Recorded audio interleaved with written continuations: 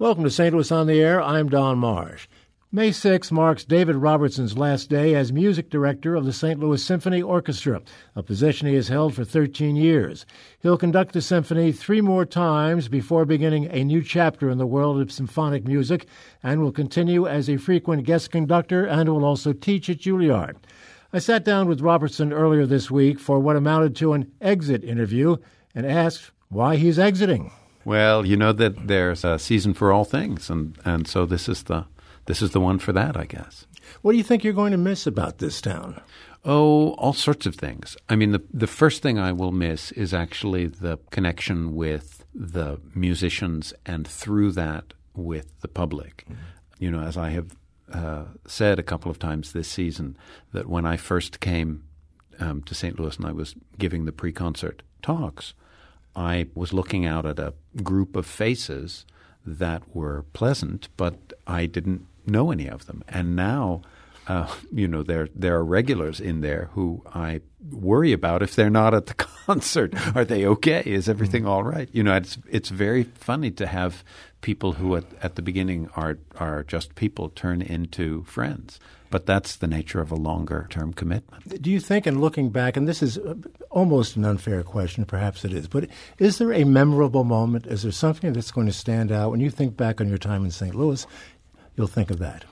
You know, the thing is that there are so many memorable moments, is the thing. And so it is better described almost in topographical terms, the way that you would a mountain range, where there are indeed certain peaks that are higher than others. But if you look at something like the Rockies or the Alps, it's not merely the height of a mountain that distinguishes it. It's all sorts of different extraordinary things that contribute to its beauty. And so, you know, yes, there is probably one of the musical pinnacles of my life was the performance both here in St. Louis and then at Carnegie Hall of the opera by Benjamin Britten, Peter Grimes, on the 100th anniversary of his birth, which was just staggering. And those are the moments of which there have been too many to mention, where you have the sensation, and sports people talk about this, of being in the zone, where all that exists is the thing that you're doing, and much of what we think of as the complex interaction and messy things that make us up when we become self-conscious or aware of ourselves, all of that disappears, and you become, in a sense, pure being. And in that moment, your pure being is translated into music. And I have had that more with this orchestra than with any other group. And the funny thing is that was a kind of chemical or maybe alchemical combination the very first time I worked with them, from the very first rehearsal. And that was back in January 1999, and it hasn't changed. 2002 was another big year for you. As I understand it, you came in 2002 and at the 11th hour to substitute for Hans Wank when he was ill. Well, that's the thing, is that Maestro Wank had a tour coming up of various cities in Missouri and then going to Carnegie Hall. And I happened to be free that week, but I had not seen the orchestra in 3 years and 3 weeks. And here I was going to have a 3-hour rehearsal in Carnegie Hall, and that was going to be my reintroduction to the orchestra on a program that we had not done together. And the total amount of time I had been in the presence of the orchestra was 5 days beforehand. So it was not as though I knew this orchestra well. But at the same time, I couldn't leave them in the lurch. And so I said, sure, I'll do this. And what was amazing was that even before we got on stage, when I was seeing people walking in the hallways without their instruments, I remembered what they played and remembered this connection. And that's a really strange thing, that where the communication is so deep on a really elemental level that the whole notion of the time-space continuum, this happened here and this happened here, suddenly just collapses, and it's all in the now. It's really fascinating. We've talked about this before, but I'll ask it again for folks who haven't heard. How well do you have to know an orchestra? The musicians are professional, highly professional. Mm-hmm. They're reading, the notes of the music, the same notes that you're reading. Lift up the baton and say, go to it, guys. You know, it's an interesting thing because it's all about the continuous interaction. There's a continuous feedback loop between what you do and what the orchestra is doing. And I think the misnomer about directing an orchestra is that you somehow direct them in the same way that a policeman or policewoman would direct traffic. Mm-hmm. I tell you to go there, and that's where you have to go. It's a very different thing. It's much more like the director in theater, where the actors and actresses are saying their lines and moving on stage in ways that are already producing so much of the inspirational material. And the director ends up channeling things because they're outside of the actual act of making things. So the director can say, if you turn a little bit later, that gesture that you're doing will have a greater impact, and which the actor can't see because they're in their own body. And to some extent, that's my role with the really great perk that I'm actually up there doing this in real time. And so if somebody has a fabulous solo and they want to take a little bit more time, I'm the sort of center of the network that can send out the information of, ladies and gentlemen, we're going to take a little bit more time on the third beat because of this incredible note that you hear. And so everyone does this as a unit. And that's something that is based on trust. And to come to your original question, that trust can be established relatively quickly, but it needs to be there at the basis. And if you go to a group that you haven't worked with before, in the same way that you have a conversation with someone you've just met, you're a little bit careful at the beginning of what topics you can broach and where you can go. And so the interesting thing, I think, for a musician of any sort is to have the longer-term connection, the knowledge. This is why constituted orchestras, so a group like ours, where the players have been playing together in certain cases for decades, is a better situation than a group of really fine players that you just hire ad hoc and put together as an orchestra, because there isn't that same sort of sense of comradeship and trust. What do you think you brought to this orchestra, and how or did it change over the last 13 years? That's really hard for me to say. I think one of the things that I am pleased with is both the breadth of repertoire that the orchestra has, the ability that they already possessed but that has been further developed of being able to really just incarnate the quality of the music that I or any guest conductor, whatever he or she might bring, and what they ask of the orchestra, so that it's incredibly flexible. And it is like a great actor or actress that if they're doing Greek drama one day and they're doing, restoration comedy the next, and then they're doing the most recent, experimental drama the day after that, all of it is done at an amazingly high level. And so that's one of the things. And then I guess just the sense of empowering the musicians that their individual contribution is what makes the personality of the orchestra. And that means that you create a situation in which each instrumentalist doesn't feel they need to somehow iron out their musical ideas and have them all pressed and flat before they come in, but rather brings in their particular take or viewpoint on a solo or a way of playing a phrase, and that can, in fact, generate a sort of a global change in how the whole music process is going. We've asked some of our listeners to kind of weigh in on your time here and give their response and reaction to you. And in line with what we're just talking about here, we have one gentleman did not leave his name, but he is a subscriber to the symphony orchestra. And he talks about one of the things that you brought to the stage, and that was humor. I'm a resident of St. Louis. I've attended the symphony many times. I go to the coffee concerts on Friday mornings about once a month. I just want to say about David Robertson, best thing about him, of course, he's an excellent musician, excellent rapport with the orchestra, but the best thing is that he's got a wonderful sense of humor, and he shows it, and people enjoy that, and he's not a stuffed shirt in the least. That's an anonymous caller talking about our guest, David Robertson. Humor is important. I mean, everyone talks about your sense of humor. It is, and you got to make sure that when you go to the cleaners, you say, please, no starch, because otherwise your shirt begins to be stuffed. I mean, I think that the thing that's fun is in a live event, you're all really sort of in it together and it's happening in real time. And so if something is humorous, I think that that's a great way to kind of sometimes just unite everybody. I mean, when we're all laughing, we're all, enjoying the same things. I get the impression that's important for you in a lot of ways.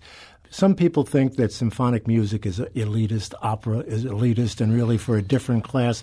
My impression of you is that you're reaching out to grab everybody. Everybody's moving through life in their own pace, and you all find out things at different times, Everybody learns history in a different way, and I think that's fine. And so the point is that at one point, when you're a child, you think of reading as very elite, and you have to ask these big, giant adults to come and read you your favorite book because you can't read it yourself. And then all of a sudden, that notion of elite completely falls by the wayside because you think of that as a completely normal thing. And if you look at the period of the last 120 years, I think the notion that reading would be something that is elite has fallen completely by the wayside. At the same time, I think that elite has had this sort of bad connotation connected up with it. And I think it's dangerous. There are all sorts of different ways to enter into a dialogue with various aspects of culture. And in musical culture, the thing that what is generally called classical music represents is something that has to do with paying attention while listening. And it's not that other musics don't have this, but classical music actually rewards that close listening in a way that some other musics are not asking for. And it's not that all music isn't pleasurable, but there are things to be gained sometimes from the quiet that one often feels is connected up with classical music, the normal lack of amplification, for example. So the music can at times be very loud, but that's generated acoustically through a large number of people or through particular instruments, but then it will also be at times very soft. And if you look at much of the music that is produced commercially for consumption, I would almost say, the notion of it is that you have to compress everything so that it will always be loud enough that you can hear it even in the softer passages. So I'm not sure that you need a particular kind of educational, social, economic background to enjoy anything in what we call classical music. So I like the fact that people can come in and have very different viewpoints because the things that you learn about and the things that you experience are constantly opening up. And it's that aspect that I think is a mistake if people say, well, this isn't for me because it's snobby. And when I speak of you reaching out, I think of some of the programming, even recent. And one of your final concerts is with Wynton Marsalis. Sure. That's a little different. You've done tributes to Prince, and you've done things with movies. Yeah. That's different. And that seems to me to be reaching out for a different kind of audience. Expose people to it, and once you have them in the tent, then you've got them perhaps. Well, I think the thing that, that happens, and we did this when I first started bringing in films with live accompaniment. Yeah. And we were doing Chaplin, but we did a number of things where a couple of times I said to the audience, you realize that the sound you're hearing from the orchestra is purely the sound of these acoustic instruments in the hall. There are no loudspeakers. This is not like a normal movie theater. And in fact, that sense of, oh my gosh, the sound of this is so beautiful, is really a sort of a shock to a lot of people and a revelation. And that's, I think, the main thing that we are trying to communicate. And that's aside from whatever particular style, whether it's Baroque or whether it's Nelly or whether it's, jazzy or whether it's more classical or whether it's more Hollywood inflected, it's all music. And the fascinating thing about this kind of experience is that the more that you give yourself to it with your full attention, the more you gain in joy. Years ago, I did an interview with Van Cliburn, and I asked him at the end of the interview, it became the end of the interview, I asked him, I said, do you ever just sit down by yourself and maybe knock off a little jazz? He put his finger, long finger, on my microphone, got up and walked away. He would have nothing to do with that, and that kind of left the bad taste. Funny. It is one of these things. I think part of that is generational. I remember when I was first here in 1999, I was staying in Clayton. That's where they put me up in. I had no idea of any hotels, and that's where the orchestra put me up, and it was very nice. And we were riding in, and I saw a sign on the way down of what I now know is the Forest Park Parkway that, said this way to Blueberry Hill. And I went, oh my God, that's not the Blueberry Hill? And the guy said, driving the car said, yeah. And I was so pumped, and to realize that I live downtown. And so for the past, 13 years, I guess, 13, 14 years, I have driven past a house that Scott Joplin lived in. Every time I'm going to the hall. This is something awesome, and the whole way in which a music can somehow become associated with a group, and then the unfortunate aspect of humans reverting to tribalism comes in, and then people define themselves by listening to this music or that music, and then they war over which one is the better one. And I find all of that really not very interesting and worthwhile of time. Good for you. Because we all have the same tones, and there are lots of things that are unique about particular types of music, and that's wonderful. But at the same time, I think what's even more wonderful is that this, musical DNA is shared by all of us. We'll be back in a moment to continue our conversation with David Robertson, the music director of the St. Louis Symphony Orchestra. This is St. Louis on the Air on St. Louis Public Radio, 90.7 KWMU.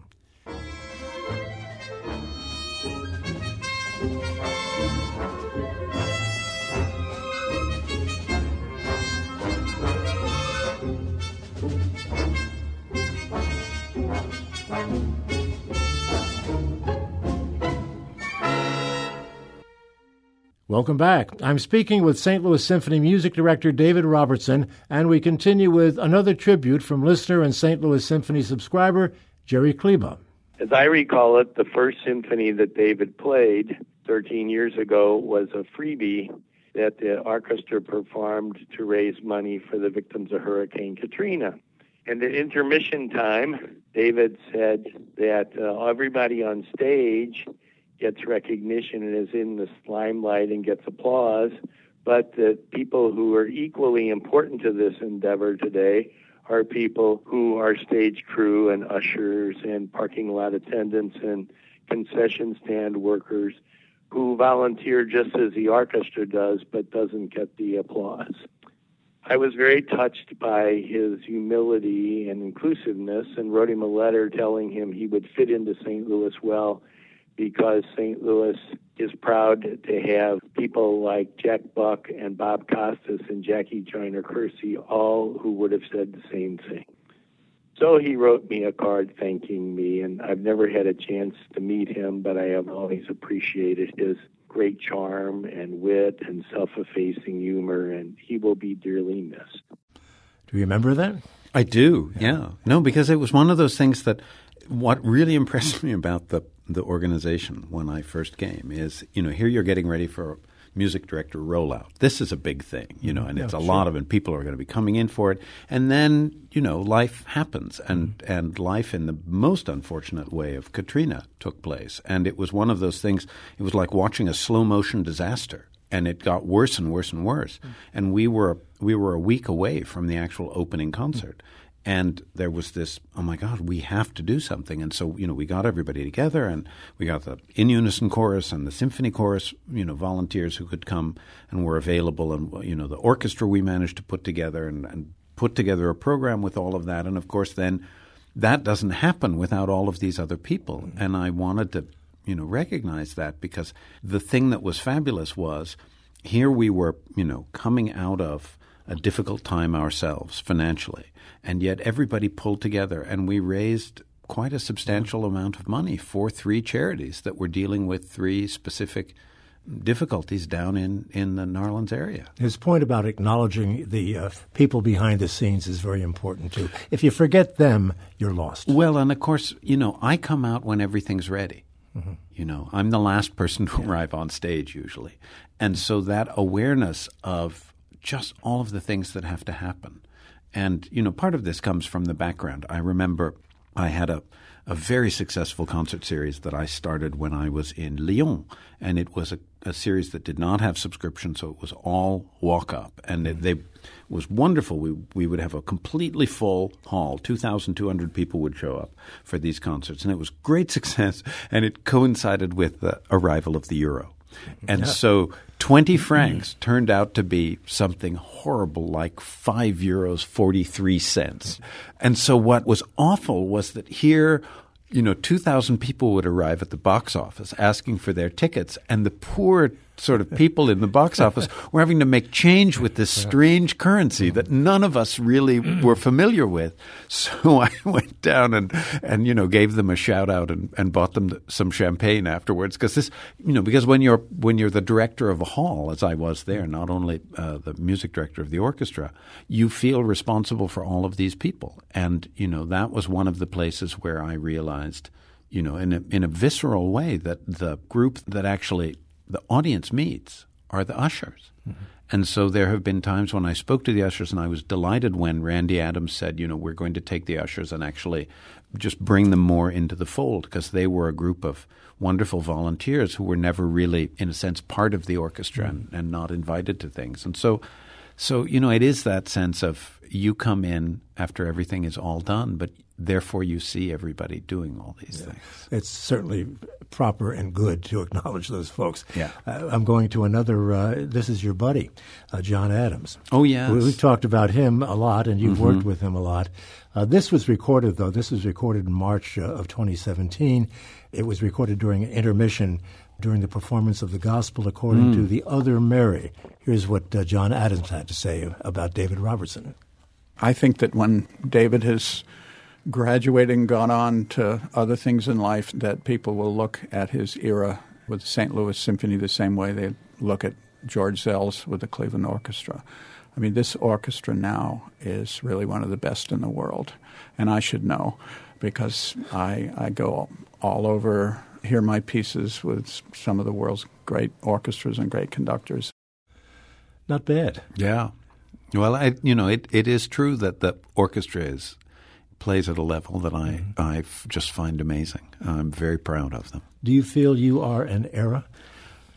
That's hard to say, because those things are decided in a longer time. But certainly for me, this is an era. I mean, the things that I've found with the St. Louis Symphony Orchestra, I am extremely grateful that there has been this opportunity for me to experience these things, because I am not expecting to ever see them again in this sort of way. So for me, it's definitely an era.